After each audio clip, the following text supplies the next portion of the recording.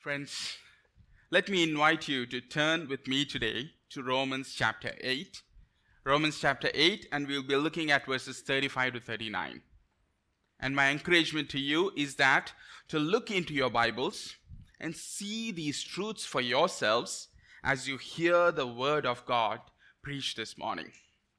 And my hope and prayer is that as we who are dwelt by the Holy Spirit will be able to see from our text that we are the beloved children of God.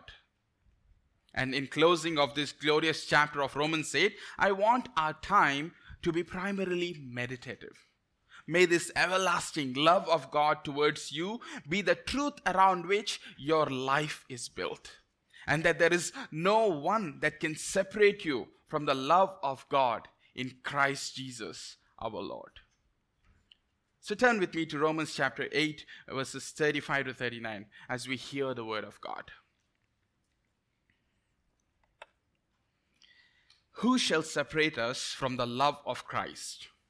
Shall tribulation, or nakedness, or persecution, or famine, or distress, or danger, or sword? As it is written, for your sake we are being killed all the day long. We are regarded as sheep to be slaughtered. No, in all these things we are more than conquerors through him who loved us. For I am sure that neither death nor life, nor angels nor rulers, nor things present nor things to come, nor powers, nor height nor depth, nor anything else in all creation will be able to separate us from the love of God in Christ Jesus our Lord. Amen. Let me pray. Father, we can sing with joy because of our love that we have seen, because of your love that we have seen in your Son Jesus. And thank you, Lord, even though when we are going through trials of various kinds, you give us this joy that is forever. And thank you, Lord, for giving us the ability to come and sit here and sing these glorious truths and hear your word. And I pray that, Lord, that you would speak to us and minister to us through your word. In Jesus' name we pray. Amen. Last week, we saw a couple of questions from Paul's series of questions in the conclusion of his big argument in the letter to Romans. And we saw that he was asking these questions to prompt us to explore the depths of these realities. And we saw that we are justified in God and that there is no condemnation. His law cannot condemn us. Listen to how Apostle Paul highlights the security against every Christian's legal standing before God in Romans chapter 8, verses 31 to 34. Just the verses ahead of these verses that we'll be looking at today. He says here, what then shall we say to these things? If God is for us, who can be against us? He who did not spare his own son, but gave him up for us all, how will he not also with him graciously give us all things? Who shall bring any charge against God's elect? It is God who justifies. Who is to condemn? Christ Jesus is the one who died, more than that, who was raised, who is the right hand of God, who indeed is interceding for us. Paul says in verse 31, what then shall we say to these things? This is the controlling idea based on which Paul is concluding this chapter 8. And the things that he had in view are the things that immediately precede and what we see in verse 29, where he says, for those whom he foreknew, he also predestined to be conformed to the image of his Son, in order that he might be the firstborn among many brothers. And then in verse 30, and those whom he predestined, he also called, and those whom he called, he also justified, and those whom he justified, he also glorified. And you notice that there is nobody who is dropping out of this golden chain. Everybody on whom the Lord sets his love gets justified. And so if you are someone who has experienced the love of God, your justification is secured and your glorification is secure. And then Paul asks the question, what then shall we say to these things? And in the questions that follow, he's offering up different things that can be said in response to these things. And he asks the next question, if God is for us, who can be against us? And then he asks, who can bring any charge and who can condemn? And there is no sin for those who are in Christ. There is no sin that is unpaid for. We saw that last week. Every attempt to condemn a Christian is ruled out of order. Whether it comes from other people, whether it comes from your conscience and awareness of sin that remains with you, and whether it comes from the devil with all its accusations.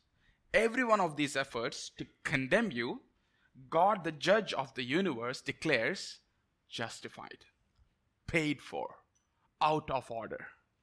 And he will not hear them. And because of what God in Christ has done for us, as we see in verse 32, he who did not spare his own son, but gave him up for us all, how will he not also with him graciously give us all things?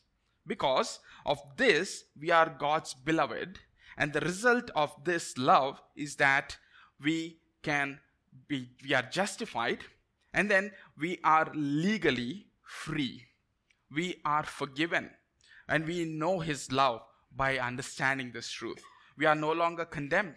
We are forever justified, all because of Christ. And this is the display of his love. This is the incredible good news, and it is amazing. But it gets even better because our relationship with God is not only legal, it is personal. Legally, God justifies us forever. Personally, God loves us forever. The lengths which God has gone to justify us demonstrate the fact that we are his beloved. That's the last point that Paul makes as he closes Romans chapter 8. And the last 5 verses are the text for this morning. So in light of this, Paul asks a few more questions. He says, who shall separate us from the love of Christ? So that would be our first point. There is no separation from God's love. And Paul says, who shall separate us from the love of Christ? Shall tribulation, or distress, or persecution, or famine, or nakedness, or danger, or sword? Sometimes, when we are going through trials of life, as Pastor Anand mentioned earlier, it becomes really hard. And we are tempted to think, where is God? Has God forgotten? Does God really love me? If he loves me, why this? And Paul answers that question in these verses. Who shall separate us from the love of Christ? And the who there and the wording of what follows makes it sound like it is a list of people who are going to bring this against Christians. It seems to be the opponents of the gospel, persecutors, oppressors, enemies of the gospel. They are the people who introduce tribulation, distress, persecution, famine, not having enough food to eat, nakedness, danger, and sword. And Paul says, will any of these persecutors succeed? And this is not an exhaustive list, but what Paul is doing here is that to suggest that God's children are not immune to even the most severe trials in this world. So he names 7 experiences here that enemies of the gospel could bring into the lives of Christians. And what Paul is saying is not only are these persecutions going to fail to cut off Christ's love, who shall separate us from the love of Christ? And they are not going to succeed.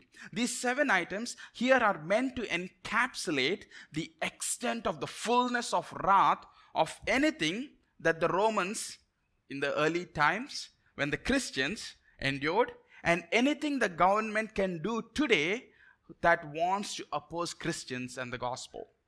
Anything an unbelieving family member can introduce in your life, try to get you to turn away from the love of Christ. And Paul is saying that is not going to change the love of Christ in your life. God's love for his people cannot be broken. Nothing can ever sever the love that God has for his children. Just as Christians' legal relationship with God can never be changed, in the same way, our personal relationship with God is eternally secure. And the word that describes this personal relationship with God is love. And when Paul mentions the love of Christ in verse 35, and then the love of God in verse 39, he's talking about the same thing. The love of God in Christ. He's talking about God's love for us and not our love for God. And what is God's love? How do we understand this? We need to be clear on this because there are so many confusing ideas about God's love these days. J.I. Packer describes God's love like this. God's love is an exercise of His goodness towards individual sinners, whereby, having identified Himself with their welfare, He has given His Son to be their Savior and now brings them to know and enjoy in a covenant relation. I'll read that again. God's love is an exercise of His goodness towards individual sinners. And how does He exercise this love towards individual sinners? By identifying Himself with their welfare. So He identifies with our welfare, and He gives His own Son to be our Savior. And by doing so, He brings us to know God and enjoy God. God's love is His goodness being exercised towards us in Christ in such a way we now know God and we are able to enjoy Him in an unbreakable relationship. Friends, this love which God has for His people is eternally secure because it cannot be broken by any painful experience. What Paul outlines here in verses 35, 36, and 39, and it cannot be broken by any intimidating opposition as well, which he lists in verses 38 and 39. And what he says in verse 36 is that these persecutions are not going to make you turn away from Christ's love. None of this is going to separate you from the love of Christ. Once again, J.I. Packer, from Knowing God, he says, you are not strong enough to fall away when God is strong enough to hold you. Who shall separate us from the love of Christ? Shall tribulation, or distress, or persecution, or famine, or nakedness, or danger, or sword? And then Paul quotes Psalm 46, verse 22 in verse 36. He says, as it is written, for your sake we are being killed all day long. We are regarded as sheep to be slaughtered. Now, before we go into this verse, if you carefully look at verses 35, these are questions, right?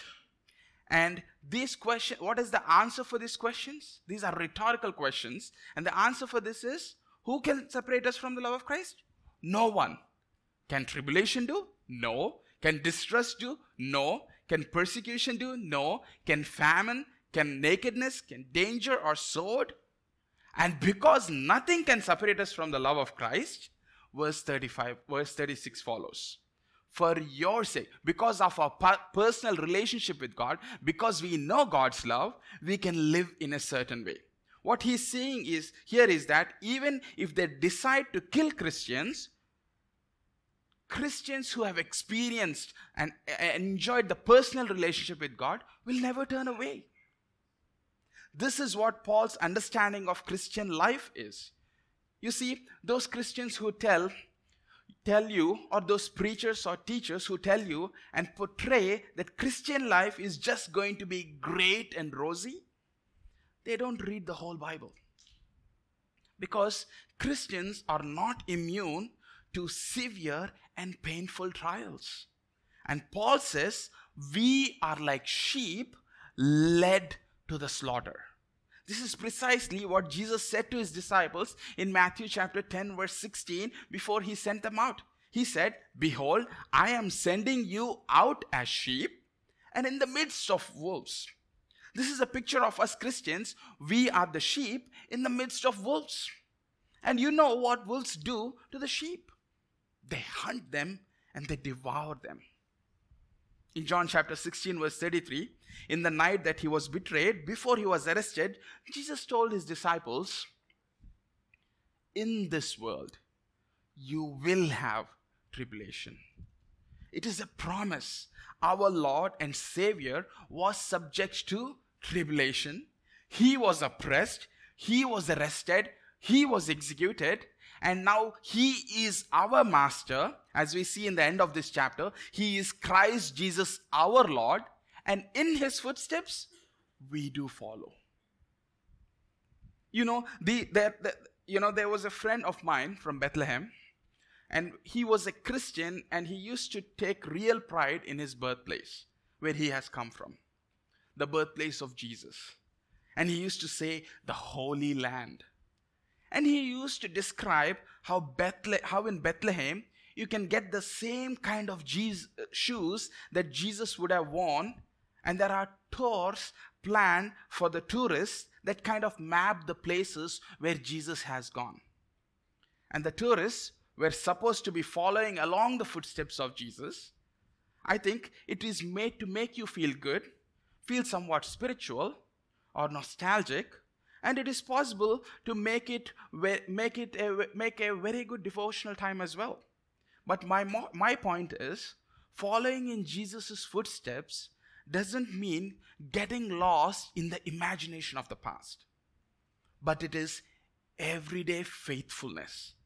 Day after day, killing the self and doing the Father's will, just as how Jesus did, even to the point of death on the cross. And living like that, facing trials, killing sin, enduring persecution for the sake of his name, is the true mark of a follower of Jesus Christ, his Lord, even to the point of death. Paul says, in Galatians chapter 2 verse 20, I have been crucified with Christ. It is no longer I who live, but Christ who lives in me. And the life I now live in the flesh, I live by faith in the Son of God, who loved me and gave himself up for me. Sometimes we can get mixed up in our thinking of love. We only think God loves us when the pain is removed. We are sometimes tempted to think that way. We see this all the time in personal relationships with other people.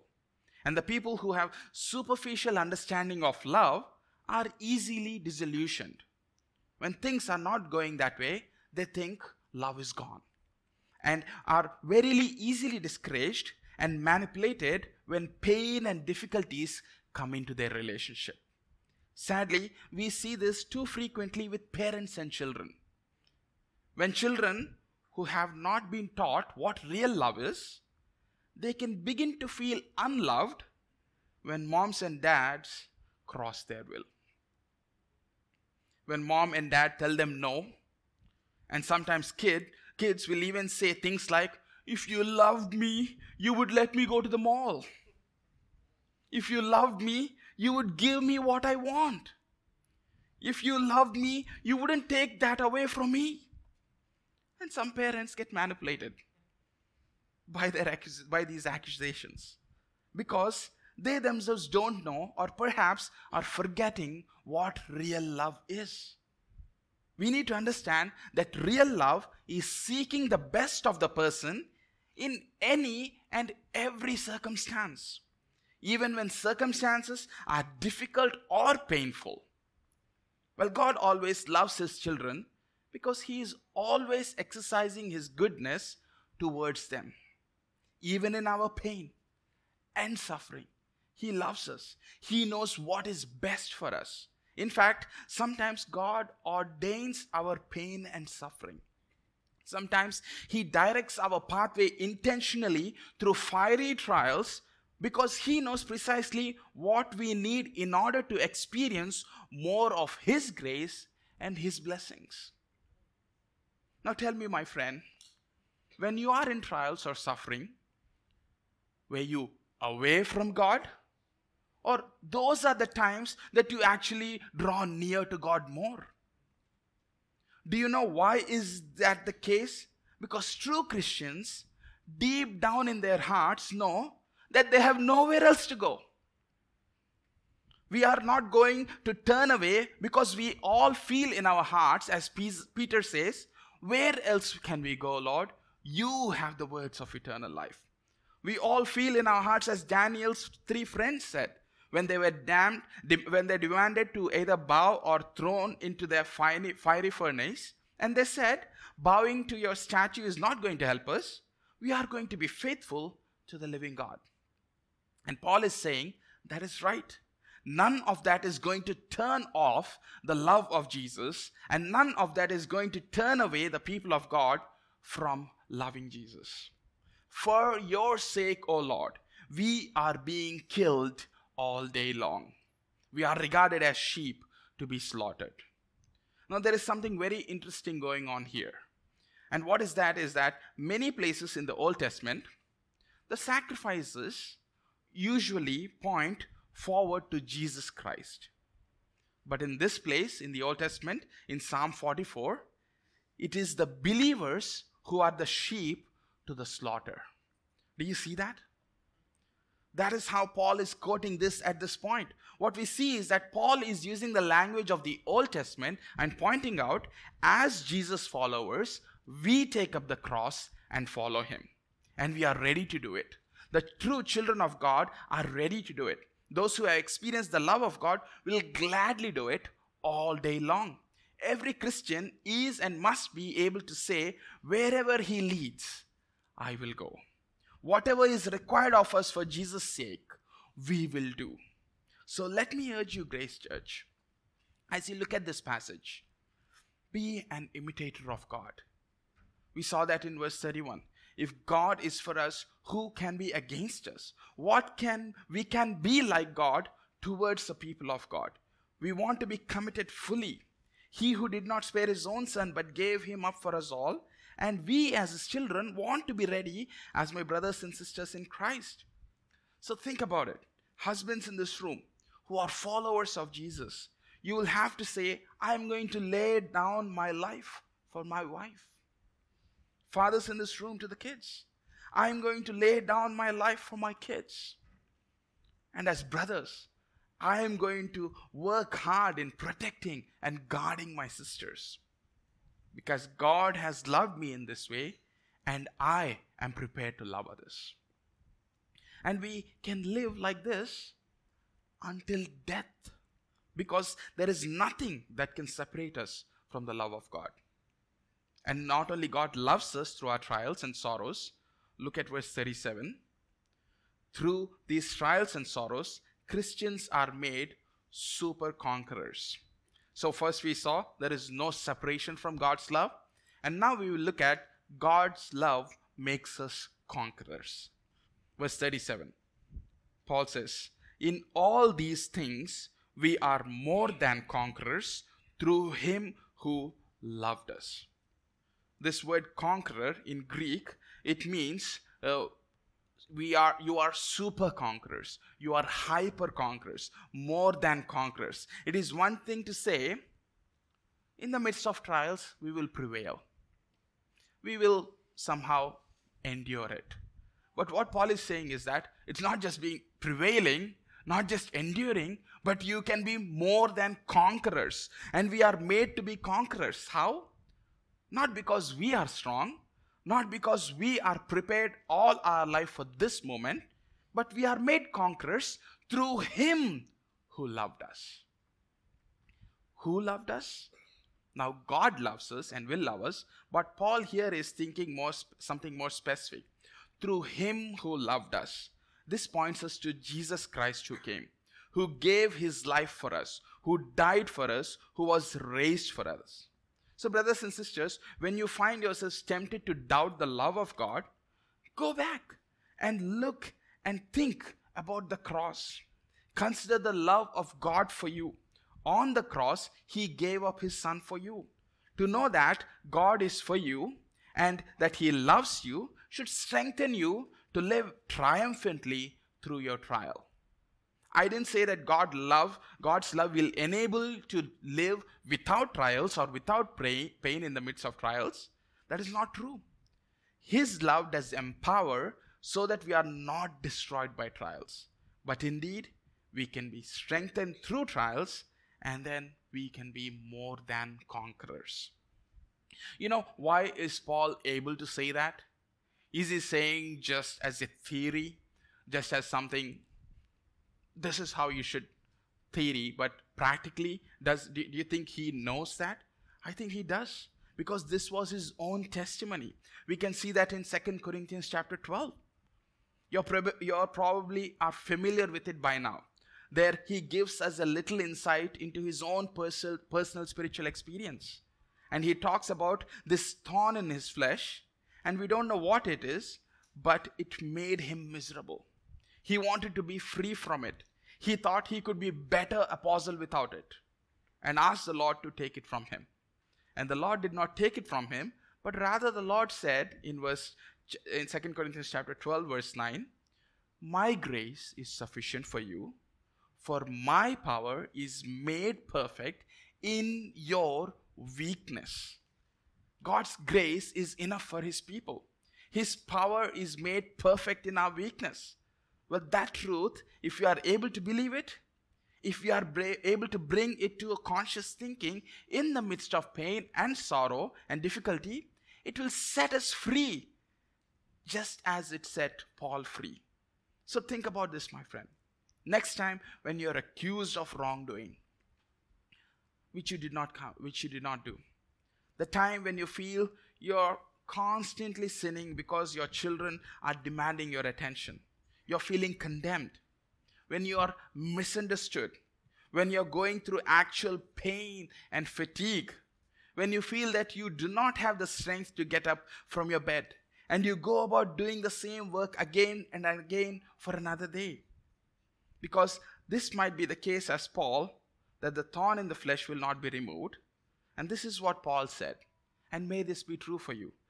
"Therefore, I will boast all the more gladly of my weaknesses, so that the power of Christ may rest upon me.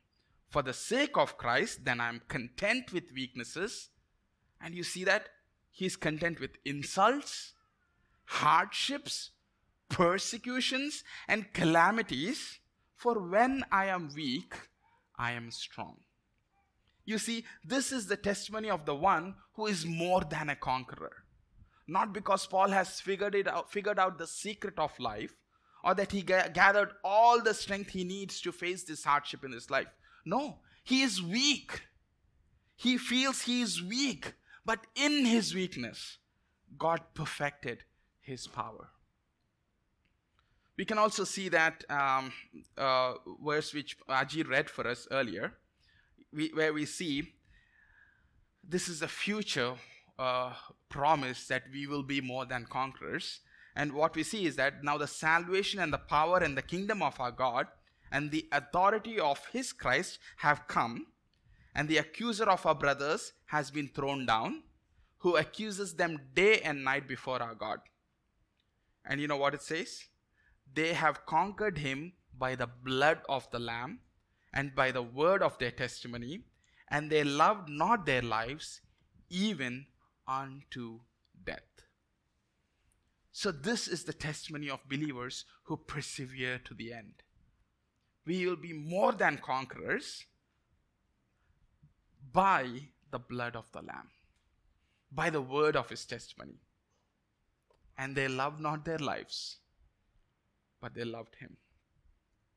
So is that true for us? Is that true for you and me? Please, let us evaluate that. And in the same way, he will give you grace to say, "My God is sufficient. I am in him. I am strong."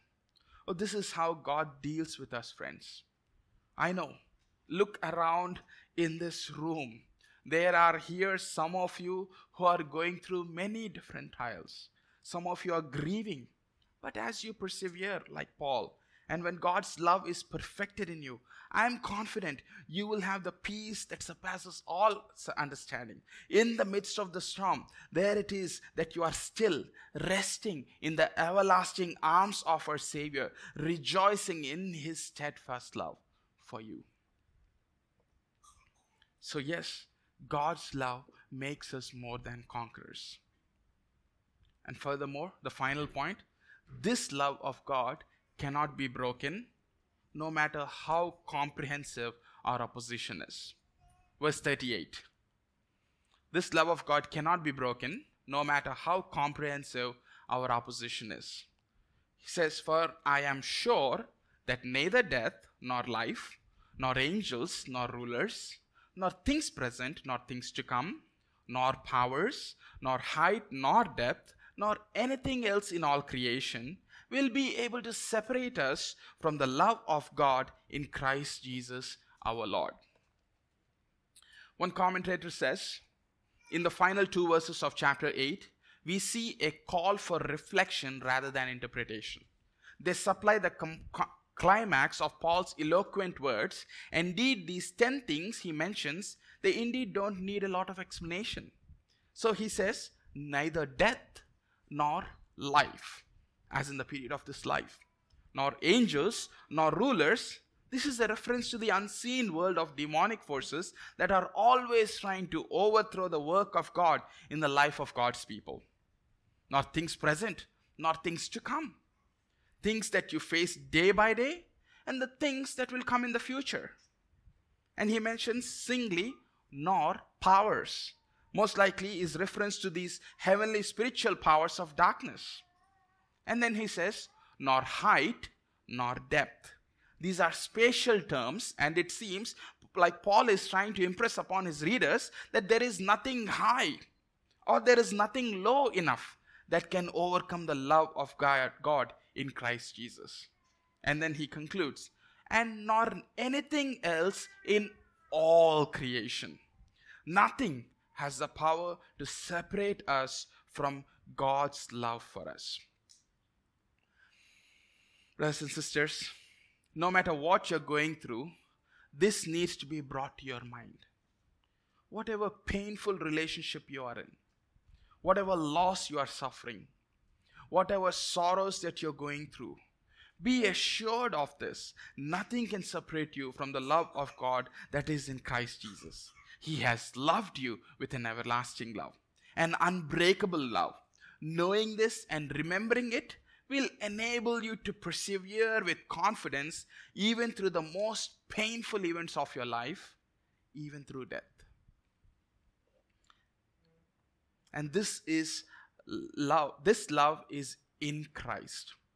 Perhaps the best known verse in all of Bible is John chapter 3 verse 16, where it says, for God so loved the world that he gave his only Son, that whoever believes in him shall not perish but have eternal life. This is in this Son, in Jesus Christ. Paul is saying even in Romans chapter 5 verse 8, he says, God showed his love for us in that while we were still sinners, Christ died for us.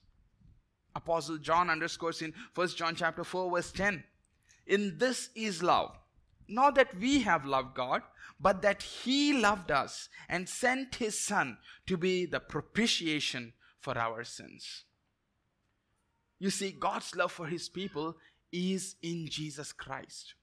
Not because of me and not because of you, not because of your father or not because of your mother or not because of any human being on this earth.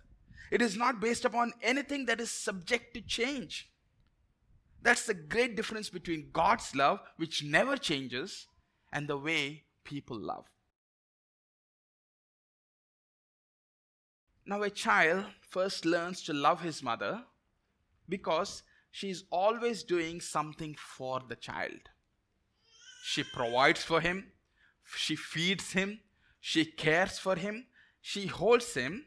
And as we grow, we learn not only to love others because they are doing something for us, but because of who they are in all the unique ways. And sometimes we tend to love others more than some other people. But the greatest way to love others is to love people not because what they do to us, not because what they are in of themselves, but to love them for Christ's sake. Because we have been loved. And because God is love.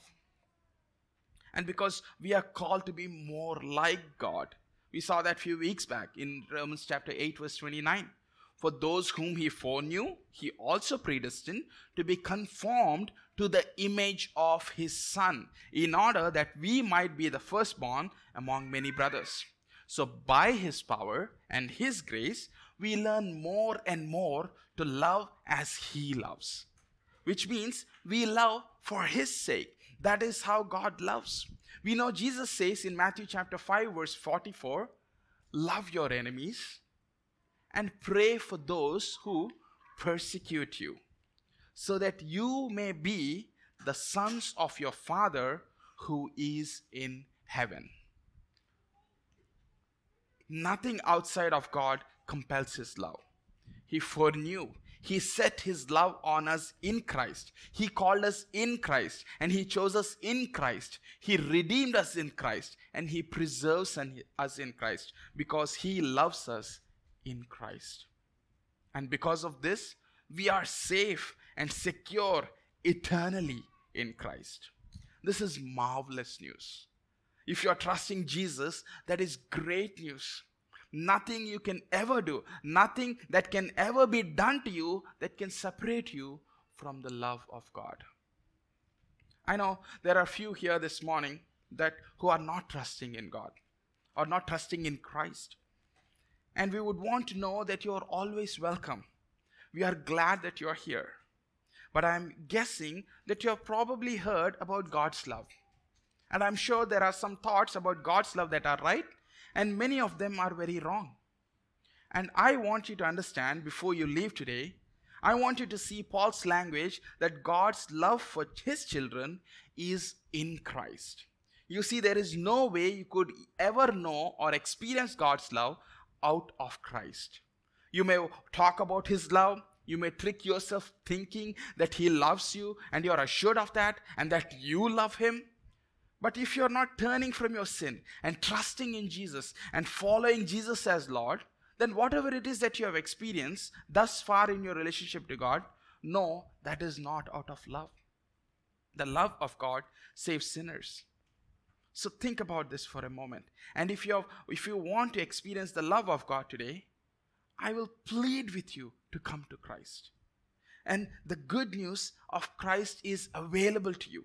He has been proclaimed to you in these verses. And there are many people in this room who have testimony after testimony of God's love for them in Jesus Christ. So I would encourage you to stay back and talk to them and talk to me after the service. So brothers and sisters, in conclusion, do you see how Paul begins verse 38? He says, for I am sure. For I am sure. He has a strong conviction, no doubt in his mind. What are you certain of today? What can you say and include, I am sure of this today? Of this I am confident. Are you sure you will be free of sickness by tomorrow? Are you sure your job circumstances will change? Are you sure your financial struggles will go away? Are you sure that the person who has become a constant thorn in your life will suddenly change? Are you sure your children will become believers and they will not give more hard time to you? But what can we be sure of? Isn't that God's love for us in Christ Jesus? So will you say with Paul, I am sure that nothing can separate me from the love of God in Christ Jesus. In Christ, he has loved me. I have tasted and seen that the Lord is good. He has loved me all these years, and he will love me till I enter the rest of my Father. He who did not spare his own son, but he gave him up for us all, will also with graciously give me all things. And will he be able to say, there's nothing else in all creation will be able to separate me from the love of God in Christ Jesus our Lord. Let me pray.